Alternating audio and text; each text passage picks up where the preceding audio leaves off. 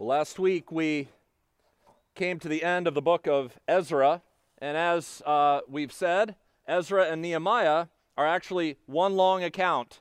In the Hebrew Bible, it's one story. So we continue that same account of the Israelites in post-exile by looking at Nehemiah. Now, Nehemiah, just to place this in context, Nehemiah comes 13 years after Ezra arrived. So this is some time has passed.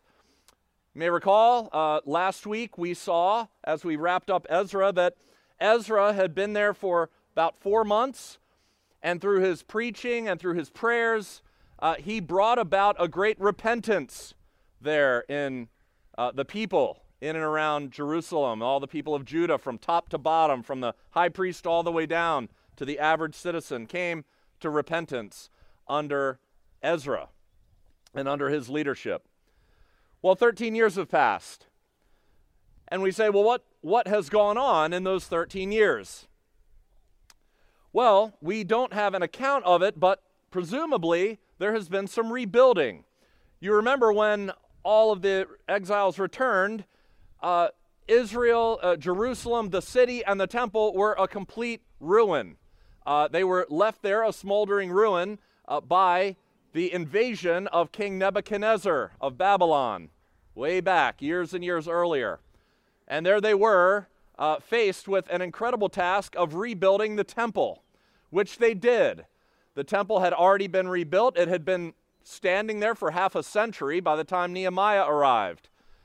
In the 13 years prior to Nehemiah's entrance onto the scene, presumably the people of Israel began also to rebuild the city, the walls, the structures, the things around the temple, which were no doubt just a monumental task. And what we find, if you go back to Ezra chapter 4, you may recall that sermon. It was about external opposition. And you may recall how I put a timeline up on the screen. Ezra chapter 4 showed us what happened in the future. It flashed forward, as I mentioned, through many years and many kings, and it shows us what happens right before Nehemiah comes on the scene. What you see in Ezra chapter 4, verses 8 through 23, is you see that some agitators, some of the people that lived around the people of Israel who hated what they were doing, who didn't want to see them rebuild the city, had sent a letter to King Artaxerxes, the king that we will see today. King Artaxerxes read the letter. The letter said, hey, king, you better stop this rebuilding of this city. It's a rebellious city. Go check the archives. The king went and checked the archives. Yes, Jerusalem had rebelled against some kings in the past, and he sent a letter to these guys saying, put a stop to the rebuilding of the city. And what we see at the end of that, in verse 23 of chapter 4, it says, when the copy of King Artaxerxes' letter was read before these two guys that had sent the letter, they went in haste to the Jews at Jerusalem and by force and power made them cease. There's no description made other than that. By force and power made them cease. That brings us to our text today. If you just forward now to the book of Nehemiah, chapter 1. If you have your Bibles, I'd encourage you to open them up and follow along. I'm going to read Nehemiah 1 through chapter 2, verse 8. It says this, the words of Nehemiah, the son of Hakaliah. Now it happened in the month of Kislev, in the 20th year, as I was in Susa, the citadel, that Hanani, one of my brothers, came with certain men from Judah. And I asked them concerning the Jews who escaped, who had survived the exile, and concerning Jerusalem. And they said to me, the remnant there in the province who has survived the exile is in great trouble and shame. The wall of Jerusalem is broken down, and its gates are destroyed by fire. As soon as I heard these words, I sat down and wept and mourned for days. And I continued fasting and praying before the God of heaven. And I said, O Lord God of heaven, the great and awesome God who keeps covenant and steadfast love with those who love him and keep his commandments, let your ear be attentive and your eyes open to hear the prayer of your servant that I now pray before you day and night for the people of Israel, your servants, confessing the sins of the people of Israel, which we have sinned against you. Even I and my father's house have sinned. We have acted very corruptly against you and have not kept the commandments, the statutes, and the rules that you commanded your servant Moses. Remember the word that you commanded your servant Moses, saying, if you are unfaithful, I will scatter you among the peoples. But if you return to me and keep my commandments and do them, though your outcasts are in the uttermost parts of heaven, from there I will gather them and bring them to the place that I have chosen, to make my name dwell there.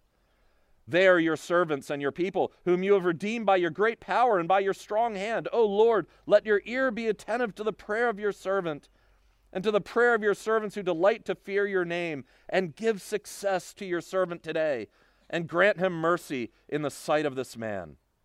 Now I was cupbearer to the king.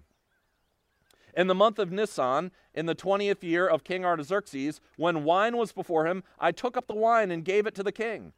Now I had not been sad in his presence. And the king said to me, why is your face sad, seeing that you are not sick? This is nothing but sadness of the heart. Then I was very much afraid.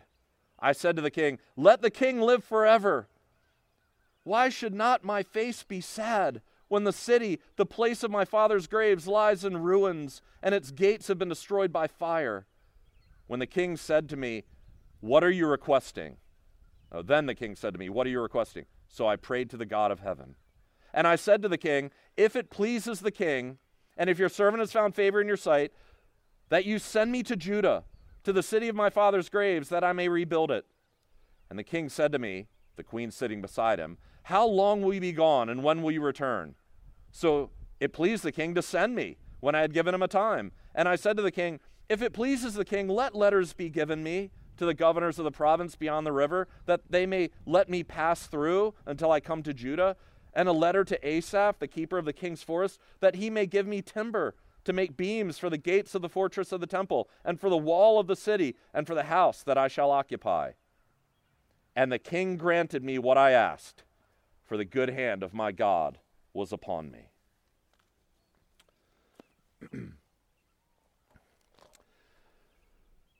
So a decree by King Artaxerxes, this king that Ezra works for, had been sent down. End the building of this wall, by force if you need to. They went in and destroyed and stopped and burned. Obviously, when Nehemiah hears this report, it was a very violent disruption, a very violent end to the rebuilding that had been going on. Where is Nehemiah? While all this is going on in Jerusalem, Nehemiah is in Susa. You may remember Susa. Susa is the area, the city, that King Xerxes, or Ahasuerus, as the Bible calls him, is in at the beginning of the book of Esther. That's where he holds a lavish banquet. Susa was known for its opulence. Susa was a magnificent place. It's what one scholar called the winter retreat for the Persian kings. That's where Nehemiah was, living in the lap of luxury, in a place known for its buildings and its gardens and its luxury. That's where he was staying. And then sometime in the month of Kislev, which would be November, December, if you're counting by our months, Nehemiah's brother came to visit him, along with some other guys. And we're not really told what the entire conversation was like. You can imagine if you've had friends from where you used to live come and visit. What's the conversation like? How was it? How was the trip? Have they fixed that road yet? Nah, the potholes are still bad in that area. I hate that. How are the guys back home? How's the wife? How are the kids? Who knows how long this conversation went on? And then Nehemiah asked them about two things. He said, how are the Jews doing who returned from exile? And how is the city of Jerusalem doing? How's the old place? Is it doing all right? Now Nehemiah was a guy just like we are. He's a human being. He lived a long time before we did. He lived in a different era, a different place. But in so many ways, he was like we are. Nehemiah, I'm sure, had a daily routine. He had a life. It was a nice life. It's where God had placed him. God had given him a calling to be cupbearer to King Artaxerxes. He probably got up every day, put on his slippers, read the morning paper, brushed his teeth, and went off to work. Probably had a nice life. And his life, that was a fine life, that was actually a nice life in a place like Susa, was upended in a moment, in an instant. The life that God gave him for a time was brought to an end when these two questions were asked. Nehemiah inquired as to what was going on back in the old neighborhood. And what was the answer given to him? The remnant there in the province who had survived the exile is in great trouble and shame. The wall of Jerusalem is broken down, and its gates are destroyed by fire. Let me ask you a question. Has there ever been a time in your life when your life that had a nice routine to it, that seemed to be going well, that had everything kind of going for it, was that life that you were living at that time upended in a moment by something that happened to you in your life? By one thing. You see, what if his brother had not come to visit?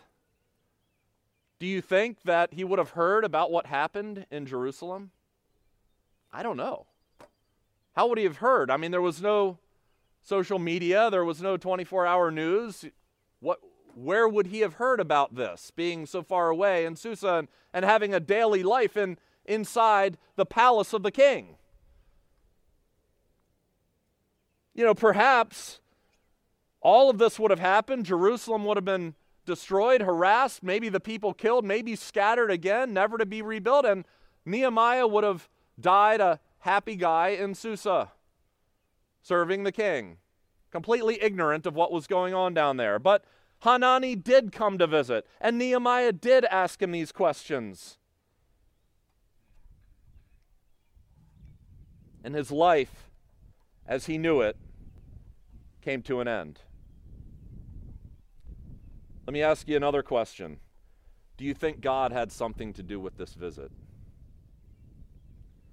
Do you think God sent Hanani there when he did? Do you think God had something to do with the questions that Nehemiah asked him that day? You know, Christian, if God has placed you exactly where he wants you for the purposes to be fulfilled in your life that he has planned for you, he can also move you in an instant to another place if he chooses. Our God, who is intimately involved in world affairs, is also intimately involved in the smallest details of your life. The conversations that you have with individual people, the questions that you ask, and the answers that are given. And sometimes when God moves us from one place to another, it can be quite a painful experience, as Nehemiah experienced. Notice his reaction. As soon as I heard these words, I sat down and wept and mourned for days. And I continued fasting and praying before the God of heaven. Sure, that's not how Nehemiah expected his day to end. In fasting and mourning and weeping on the ground. Have you ever received news that made you collapse? Maybe not physically, maybe internally. Maybe someone came to you and said, I want a divorce. Maybe someone came to you and said, I'm sorry to tell you this, but your daughter has been killed in a car accident.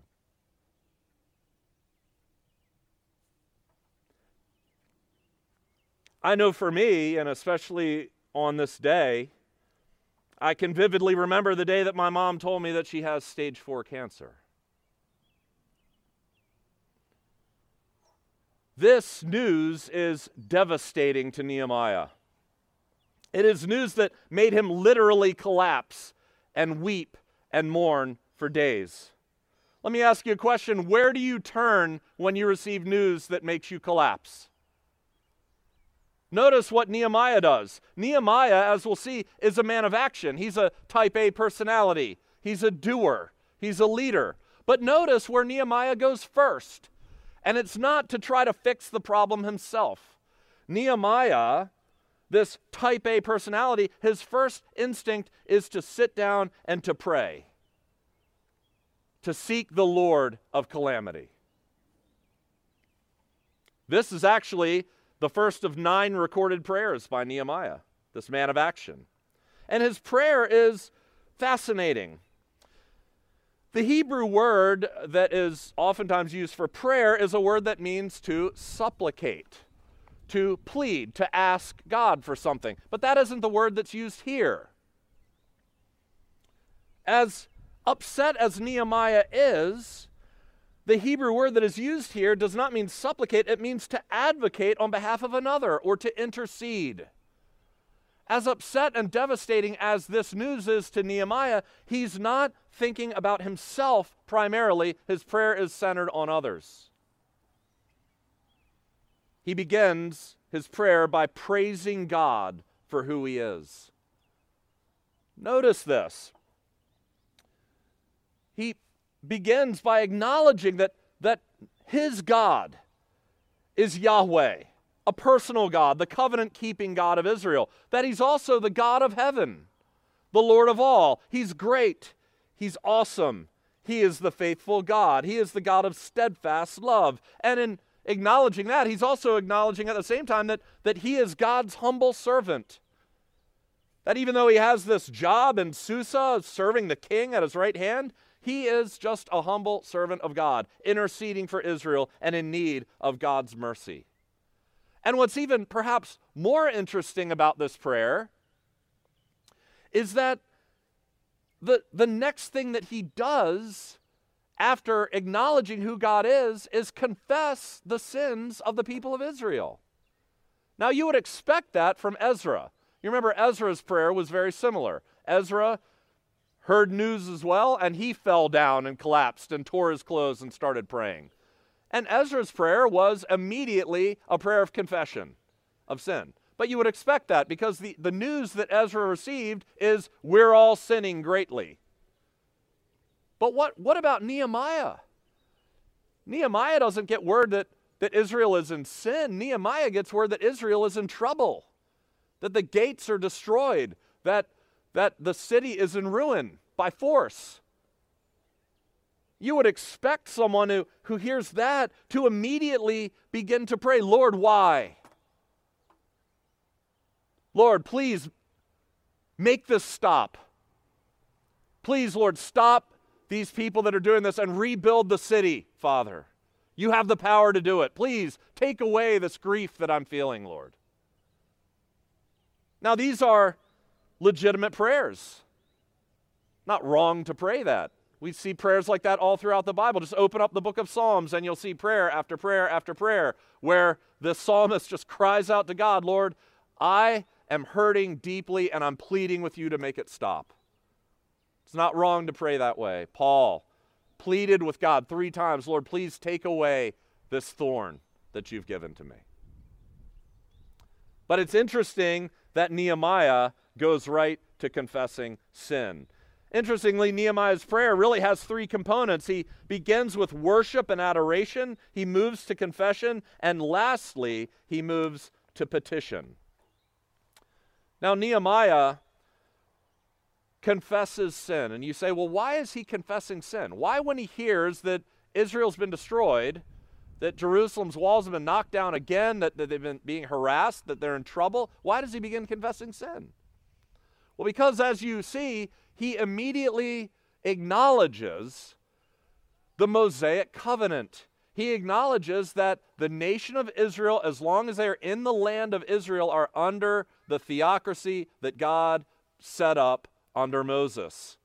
In fact, he even begins quoting from the Torah.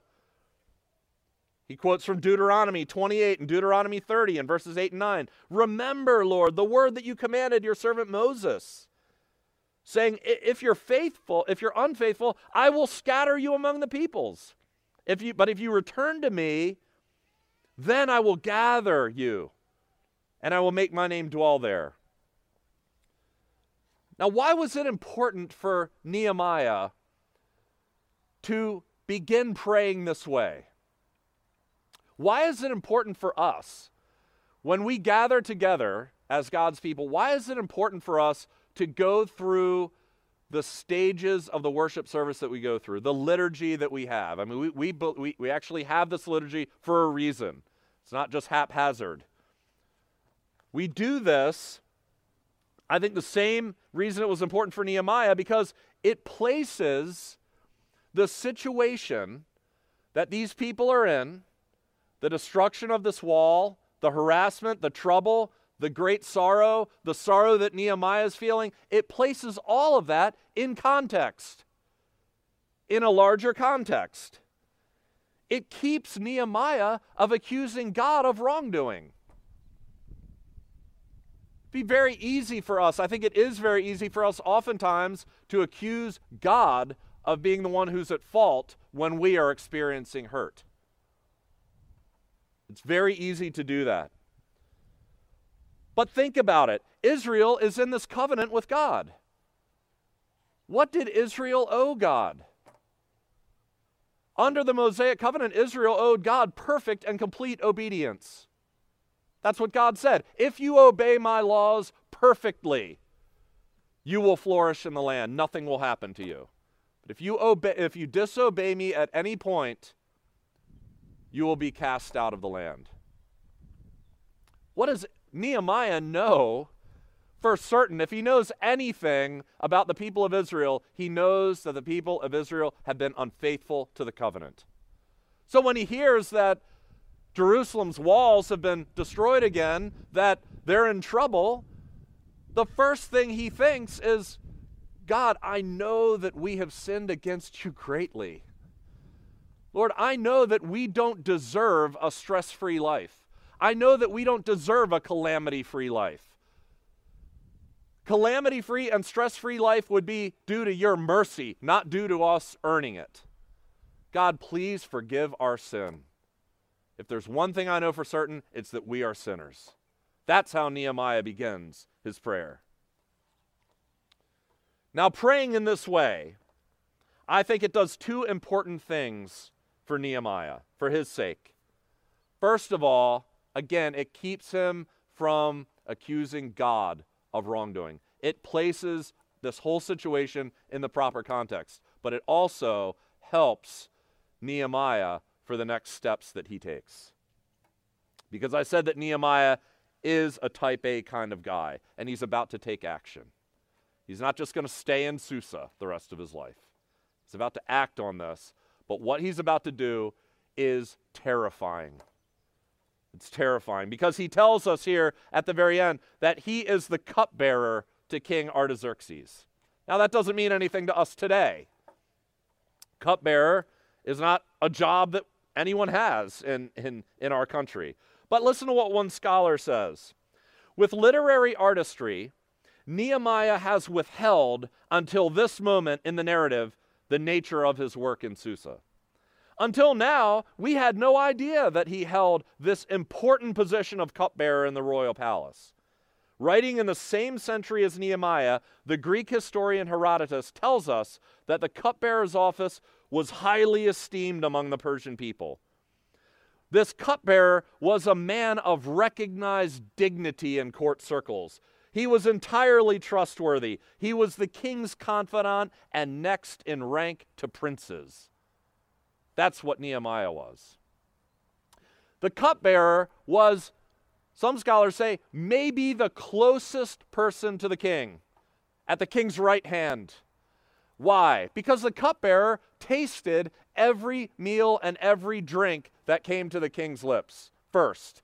Why? Because there was always intrigue, there was always political maneuvering, and there were always people that wanted to knock the king off the throne so that they could take its place. And a great way to do it is by poisoning the king. So the cupbearer had to be the most trustworthy man. He had to be a confidant, a loyal man, and a man who would essentially be kind of like a Secret Service agent, put himself in the path of disaster and die for the king's sake if the food was indeed poisoned. That is probably why Nehemiah was exactly the guy that his brother wanted to see when this happened in Israel. When Jerusalem's walls were knocked down and this decree from the king came, and the guys who came and knocked down and burned the walls and smashed and stopped everything by force, they probably held up the king's decree. Look, King Artaxerxes said we can do this. Step out. So this guy, Hanani, said, hey guys, my brother is cupbearer to the king. Let's go see him. Maybe he can do something about this. It's interesting just seeing that Nehemiah was God's guy in the right place at the right time. In exactly the right time, God had him placed exactly where he needed to be. And you see that all throughout Scripture. You see it in Daniel. You see it in Esther. You see it in Moses. You see it in Joseph. Over and over again, you see that God has placed his perfect person in the right place at the right time. Now, Nehemiah doesn't yet know what's going to happen when he goes before the king. But notice this, beginning in Nehemiah chapter 2. Notice the date that is given in verse 1. He says that this is in the month of Nisan, right? Now, if you go back, when was he told about this disaster? When did this conversation happen? Well, it happened in the month of Kislev, which was November, December. He goes before the king and has this conversation with King Artaxerxes in the month of Nisan, which is April, which means that Nehemiah has been in prayer over this conversation that he's going to have with the king for 4 months. I don't know if I've ever prayed about a conversation that I'm going to have for very long at all, and certainly not for 4 months. Nehemiah knows what he's stepping into, and what he has to do terrifies him. You see this when the king says to him, "Why is your face sad? You're not sick, so why are you so sad?" Nehemiah says, "I was very much afraid." You can see the tension here, the drama in this moment. Nehemiah is bringing wine to the king, and he can't hide his emotions any longer. Who knows how long he's had to stuff down being upset over what's happened and put on a smiling face before the king. Why? Because you were not ever to show a sad face before the king of Persia. Ever. Anyone that served in his presence had to have a smile on their face at all times, regardless of what was going on in their life. That was the rule. And if you were sad in front of the king, it could mean a death sentence. The king could have you killed right then and there for being sad in his presence. And that's why when the king says, "Why are you sad?" Nehemiah said, "I was very much afraid." Artaxerxes notices that he's sad. And remember, it was Artaxerxes that proclaimed that the walls of Jerusalem were to be stopped. So if Nehemiah is about to say anything about this to the king, why he's sad, he's not only sad before the king, but he's going to tell him why, which is, "King, your decree is making me sad," essentially, if you trace it all back. He's been sad in front of the king. He's about to tell the king his decree is what's upsetting him, and he's about to ask the king for this long-term leave of absence when he's the king's right-hand man, the cupbearer. What are the odds that this is going to work and end up well for Nehemiah? I don't know what tough situations or tough conversations you've ever been in before. But I would seriously doubt that any one of us out here has been in a conversation this stress-inducing in your life. But notice Nehemiah doesn't lie. He doesn't beat around the bush. He doesn't try to smooth things over. He tells King Artaxerxes, a man who could have his head on a platter instantly, the truth. How? How does he have such courage in this moment when he's very much afraid, when he is terrified to tell the truth? I think it might have something to do with his prayers for 4 months. Notice that at the end of his prayer, he does petition God. He asks God, please, God, give me success. When I go and have this conversation, Lord, please have mercy on me and give me success. What's very interesting in this prayer is that after he acknowledges who God is, when he goes down the roll call of every attribute of God, that God is Yahweh, the God of the covenant, the personal covenant-keeping God of Israel, that he's the God of heaven, the God of the universe. He is the great and awesome God. He is the faithful God. He is the God of steadfast love. After going through that whole list, look at the end of his prayer. Who is King Artaxerxes? This man. This man. After remembering who God is, Nehemiah can go confidently before Artaxerxes knowing that he is a man and nothing more. It doesn't matter what his position is in this world. It doesn't matter that he's the king of this world. It doesn't matter that he could crush Nehemiah in an instant bodily. Who is Artaxerxes before the great and awesome God of heaven?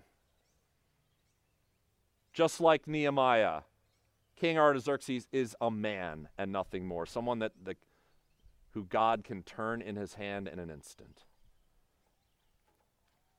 Did 4 months of prayer to the God of heaven eliminate Nehemiah's fear? No. 4 months of prayer, and he still says, I'm terrified. But 4 months of prayer helped him overcome his fear. Isn't it interesting that when, I love what he says next, when King Artaxerxes asks Nehemiah, somehow, after Nehemiah is essentially tells him that what you have done, your decree, is what hurt me. The city that you have stopped by force is what's crushing me. Notice that rather than kill Nehemiah on the spot, King Artaxerxes asks him, what would you have me do? Now I love what Nehemiah says next. He says, so I prayed to the God of heaven. Now, this couldn't have been a 4-month prayer. This is like in the moment, what would you have me do? This was a quick prayer. 4 months of praying and having the axe acrostic in front of his face and all this kind of stuff. And when when Artaxerxes says, what would you have me do? What does he say? God, help me. Lord, give me right now. Make him not chop my head off. I don't know what he said. It was a quick prayer that he threw up before he said what he was about to say. I love that. You see, Nehemiah has spent months in prayer, and yet he's not a superhuman. He's human. He still needs to pray in the moment, Lord, help me. He's still very much afraid, and so he throws up a quick prayer. And notice why Nehemiah asks the seeming impossible. Look at what he says. Send me to Jerusalem, the city that you issued a decree against. Send me there to rebuild it, even though you decreed that it be shut down. Send me there, even though I'm your cupbearer and you need me every day, 3 meals a day. Send me there with official letters from you, overturning your decree, so that I can show papers to the guys who wanted the building stopped. Send me there with an official letter to this man Asaph, the keeper of the king's forest, so that he can give me enough timber to make beams for the walls that you ordered stopped. And oh, by the way, send me there to build a house for myself so that I, your cupbearer that you need every day for 3 meals a day, can be away from you for a long time living down there and helping this rebuilding project. What do you think the odds are that these requests are going to go anywhere? Well, friend, it doesn't matter what the odds are. Because when the Lord God of heaven wants something to happen, what are odds? Christian, the good hand of your God is on you, just like it was on Nehemiah. What does Nehemiah say? The king granted me what I asked because the good hand of my God was on me. He knew it was all God. There is no way this is going to happen unless God is involved. Jesus said to you, Christian, behold, I am with you always, even to the end of the age. You know, I am amazed at what Nehemiah did here, because I don't think I would have done it. When I think of the magnitude of what he was willing to do, and we will see what he ends up doing. But even being willing to do that, Nehemiah was living in the richest place in the world at that moment. He was in the lap of luxury. Nehemiah had complete job security. And yet, when faced with the trouble and shame of his people, he was willing to leave his cushy place at the right hand of the king to enter into the sorrows of his people, even though he didn't have to. And I hope you see, Christian, in Nehemiah, a picture of our Lord Jesus Christ. Because you see, when you and I were full of trouble and shame because of the sin that we committed, where was Jesus? Jesus was living in the lap of luxury. You know, if Susa was a place of opulence, heaven was far greater. Jesus was seated at the right hand of the Father in the place of honor, just as he had been since before time began. You know, in terms of location and position, Jesus was 1,000,000 miles from our troubles that we had created for ourselves. And yet Jesus did not consider equality with God something to be grasped, but he left that position of authority, that position of privilege, that position in luxury to enter into the sorrows of his people, even though he didn't have to.